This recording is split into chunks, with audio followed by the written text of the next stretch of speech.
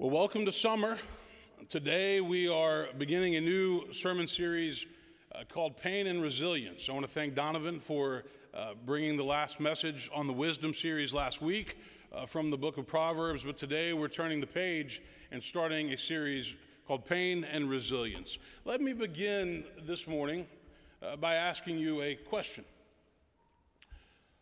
What is the most difficult situation that you have ever had to make it through in your life? Was it an illness? Was it a divorce? Was it a financial situation, loss of a job? Was it the loss of a spouse or a family member? Was it a situation of infidelity? Was it a deep depression or addiction of some sort? Was it the betrayal of a friend that you had counted on and who turned on you or did you wrong? When you look back over your life, however old or young you might be, what is the most difficult situation that you've ever had to make it through?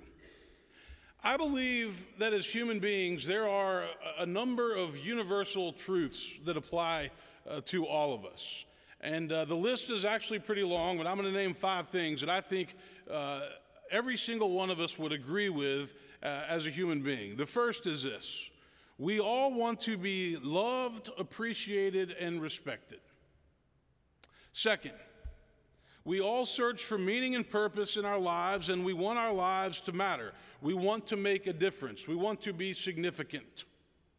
Third, we all seek to form and sustain meaningful relationships with other people because we are, by our very nature, social creatures. Fourth, we want to experience happiness, however we understand or define happiness.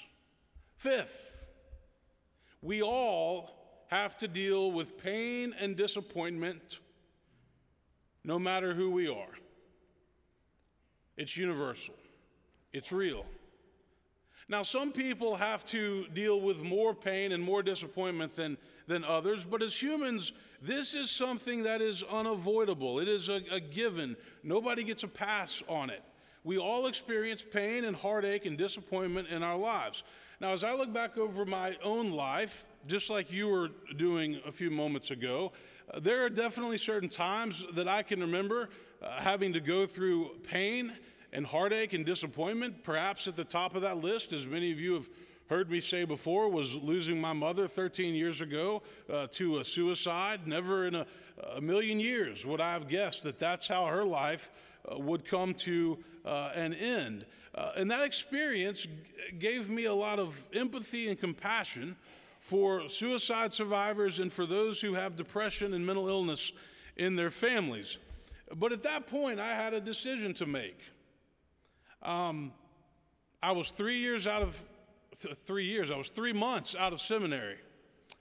And I had a decision to make. I could get angry with God, and I could say, is this my reward for going to seminary, for answering the call, for giving my life, committing my life to serve the church and to follow you? I could get angry. I could leave the church. I could give up on faith. I could walk away from the church and go do something else. Or I could realize that God doesn't cause the bad things that happen in life. Even though people will walk up to you and say things like, oh, it was just a part of God's plan, which, by the way, is not helpful. Or God needed your mother in heaven, that's also not helpful. God doesn't cause tragedy. When terrible things happen, God's heart breaks with us. God cries with us. God suffers with us. You know, as Christians, though, we worship a God who came to earth in human form, who suffered and was crucified on a cross. God relates to us in our pain in the deepest of ways through Jesus Christ. And thankfully, at that point in my life, I chose the second approach. And in 13 years of ordained ministry, I've had the opportunity on many occasions to help other people who have been through similar situations, and I know their pain, and I know their hurt, and I know their guilt, and I know their anger, and I can resonate with them because of what I had to go through. I want to state the obvious this morning. The pain of life is real. The pain of loss is real. The pain of fear is real. The pain of death is real. Sometimes things happen in life that shake us to our core and that leave us feeling like we can't go on. And for some reason, there are certain people that seem to experience way more than their fair share of trials and tribulations and suffering and heartache. And we can't explain why that is. And as human beings, we never get a satisfactory answer to that question that Philip Yancey calls the question that never goes away, the question of why, at least not on this side of death. We come up with theories, but they're all inadequate. The question of theodicy has stumped theologians and ministers for centuries. Why do bad things have to happen to us if God is all-powerful and all-loving? There's a book that I have recommended to many of you over the years. It's a very special book, and it's helped me in my own life grow through pain and grief and loss, but it's written by a guy named Jerry Sittser, who was he is a professor at Whitworth University, used to be called Whitworth College, and many years ago, Sittser lost his 4-year-old daughter, his wife, and his mother in a car accident that he and his other children survived. So just like that, 3 generations of women in his family were taken away. And so he's writing this book out of the pain of that experience. So in the book, he talks about the soul. He says the soul is elastic. It's like a balloon. It can grow larger through suffering. Loss can enlarge its capacity for anger, depression, despair, and anguish, which are all natural and legitimate emotions whenever we experience loss. But once enlarged, the soul is also capable of experiencing greater joy and strength and peace and love. He says those who suffer loss live suspended between a past for which they long and a future for which they hope. And catastrophic loss, by its very definition, precludes recovery. It will transform us or destroy us, but it will never leave us the same. There is no going back to the past, which is gone forever, but only going ahead to the future, which is yet to be discovered.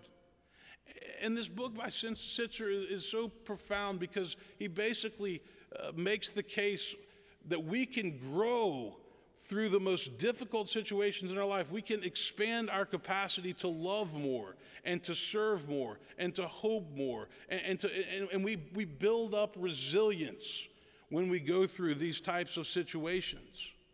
Now, of course, everybody deals with their own pain differently.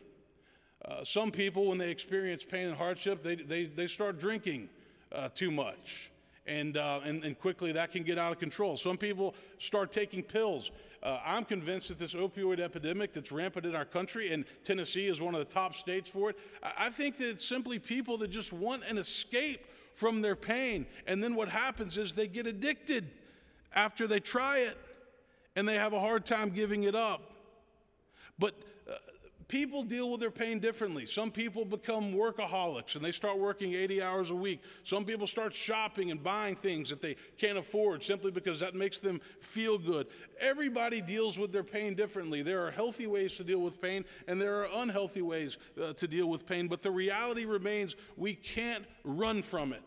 We have to face it. We have to confront it. And if we don't, it will rear its ugly head when we least expect it. Now, in the Bible, specifically in the letters of the Apostle Paul, there are some very powerful passages of Scripture that have given people, Christians, even non-Christians, hope for many, many generations. And I'm going to share a couple of those with you this morning. Mary Claire read 2 of them. First, from Romans 5, Paul writes, "We boast in our suffering, knowing that suffering produces endurance, and endurance produces character, and character produces hope, and hope does not disappoint." In Romans chapter 8, Paul says, "I am convinced that neither death nor life, nor angels nor rulers, nor things present, nor things to come, nor powers, nor height, nor depth, nor anything else in all creation can ever separate us from the love of God in Christ Jesus our Lord." To the Corinthian church, 2 Corinthians chapter 4, we're afflicted in every way, but not crushed, perplexed, but not driven to despair, persecuted, but not forsaken, struck down, but not destroyed. And then those words of Jesus in John's gospel when he says, in this world you will have tribulation, you will have trials, you will have pain, you will have heartache, you will have loss, you will have grief, you will have suffering. But he says, be of good cheer, for I have overcome the world. There's a guy by the name of Rob Bell. Some of you might have heard of Rob Bell. He was a megachurch pastor up in Michigan years ago. And back around 2007, he wrote a book that got him into a little bit of trouble with his evangelical church. And so Rob Bell left his church, but now has got a pretty sweet gig. He lives in California. He travels around with Oprah, and he speaks everywhere. But the book that he wrote is called Love Wins.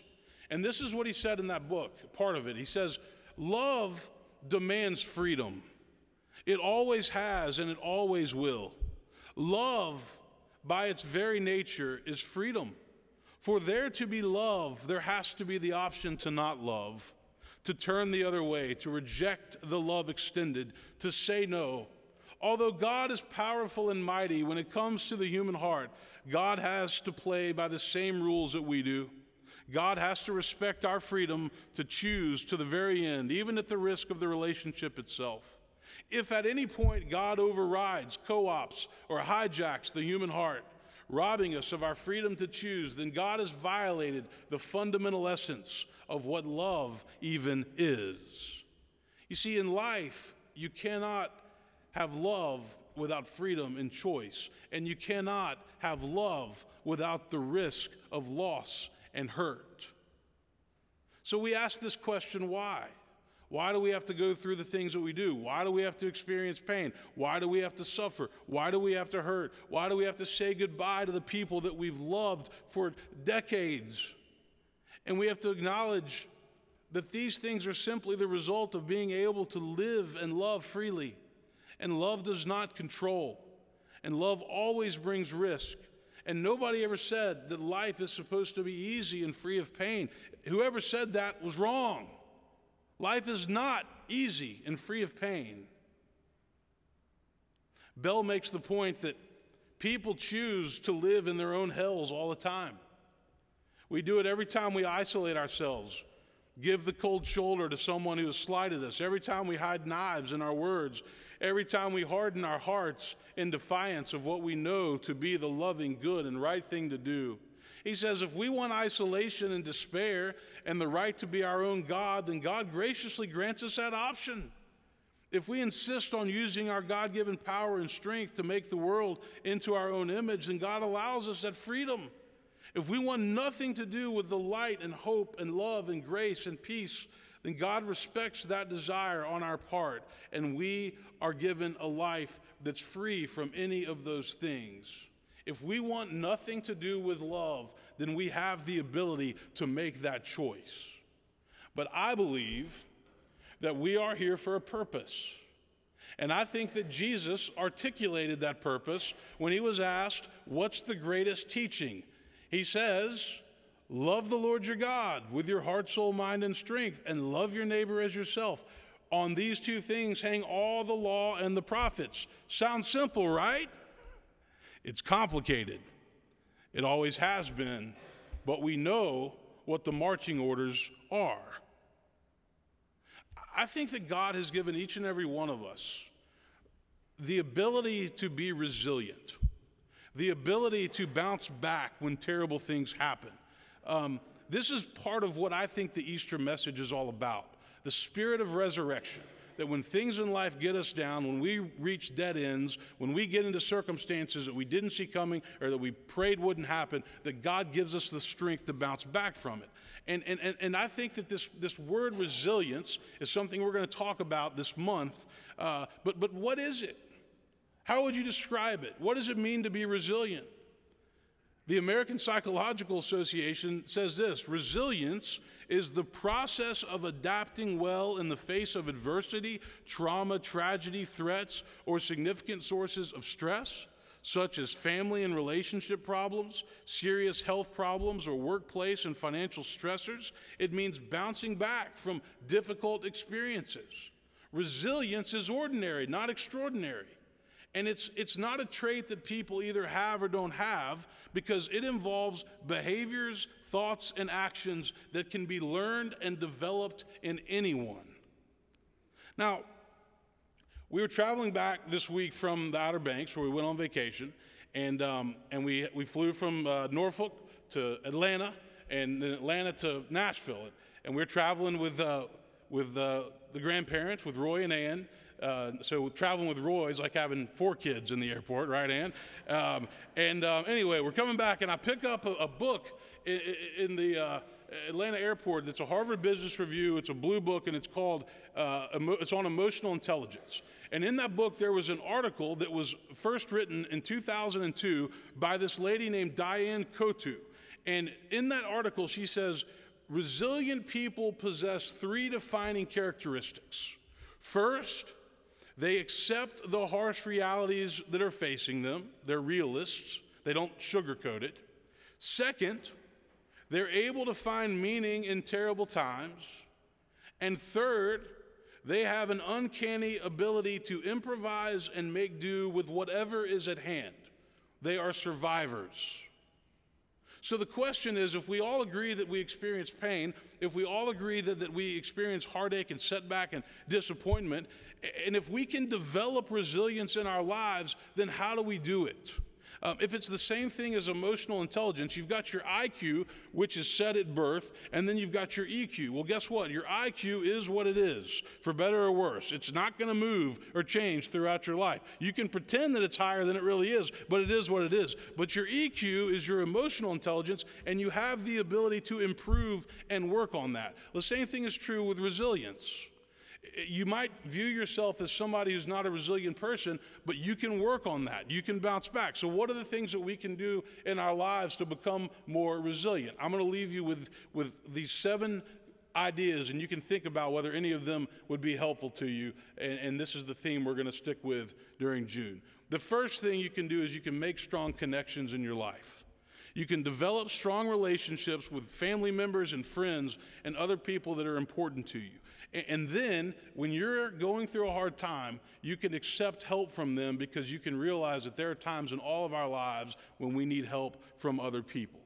That's why we push small groups at Woodmont so much. It's not because we want you to have something else to do. It's because we want you to have relationships with people that'll be there for you when you go through a difficult time. Secondly, avoid seeing any crisis as an insurmountable problem. You can't change the fact that tragic and highly stressful events will happen, but you can change how you interpret and respond to those events. Try looking beyond the present to future circumstances that might become a little bit better. Don't give in to catastrophic thinking. Third, accept that change is simply a part of life. And the people that are most miserable in life are the people that fight every single change along the way. You know, there are things that are going to happen which will make certain goals or plans that you had before unachievable. And sometimes accepting change is difficult, and we don't want to do it. But the sooner we accept the fact that change is a part of life, all of us change, our families change, our jobs change, our health changes, then we can learn to accept it and live with it rather than fighting it all the time. Fourth, always look for opportunities for personal growth in any situation. You know, when we're going through the most difficult situations, we have a chance to grow. There are many people who have experienced tragedies and hardship, and guess what? They came out of that stronger. They had stronger relationships. They had a greater source of inner strength. They had an increased sense of self-worth, a more developed spirituality, a heightened appreciation for life. And so always look for chances to grow. Fifth, always keep things in perspective. Even when you're facing painful events, try to consider the stressful situation in a broader context and keep a long-term perspective. Avoid blowing the event out of proportion. Try to count your blessings when you're going through a hard time. Keep things in perspective. Sixth, and I could do a series on this, maintain a hopeful and positive outlook. It's amazing the difference between people that go through hard times and they have a positive outlook or a negative outlook. If you want to go be around somebody who's positive all the time, go hang out with Rich Sanderson for a little while. And he radiates positivity all the time. And it's much better to go through hard times when you're being positive than when you're being cynical and negative, because that only makes the situation worse. And then the seventh thought that I'll leave you with this morning is take care of yourself. And that's not selfish, by the way. Pay attention to your own needs and feelings. Engage in activities that nurture your soul. Do the things that give you meaning and fulfillment in life. Exercise, sleep, eat better than I do. Take care of yourself, and that'll keep your mind and your body primed to deal with situations that require resilience. And again, self-care has never and will never be selfish. David Moore served this church from 1980 to 1987. He followed Dr. Jawota and Claire Berry when Claire went to California. And many of you remember this, but in 1986, David's wife, Dana, had a long battle with cancer. And she was very involved in this church, in the Christian education Sunday school. But she lost that battle in March of 1986. And so David pastored here for a little bit longer, and then he stepped down in 1987. And after that, he left the country and went to Oxford University, I think, to heal. And he also did some postdoctoral work, and he wrote a little book called The Liberating Power of Pain. And I think we have copies of it here at the Spire Books. But this is what he says in that book. He says, the Christian faith is founded on the suffering of a single person, Jesus of Nazareth. His constant pain, brought on by rejection and misunderstanding, loneliness, and finally the crucifixion and resurrection, vividly demonstrates the whole love of God. He says the model that we have in Jesus is that while God does not cause or desire our suffering, that very suffering can be the means by which we are caught up in an ever deeper relationship with God and with other people. And David wrote that book, and he wrote those words because he lived it and he experienced it, and he knew what it was like to grow and to be transformed through pain. Paul says we boast in our sufferings because suffering produces endurance, and endurance produces character, and character produces hope, and hope does not disappoint. We're afflicted in every way but not crushed, perplexed but not driven to despair, persecuted but not forsaken, struck down but not destroyed. Resilience is something that we can develop. It's a gift from God, and it's something that can grow if we're open to working on it, and that will make us stronger no matter what it is that we experience in our lives. Amen. At this time, I'd like to invite the following four individuals to come forward as our new Stephen leader.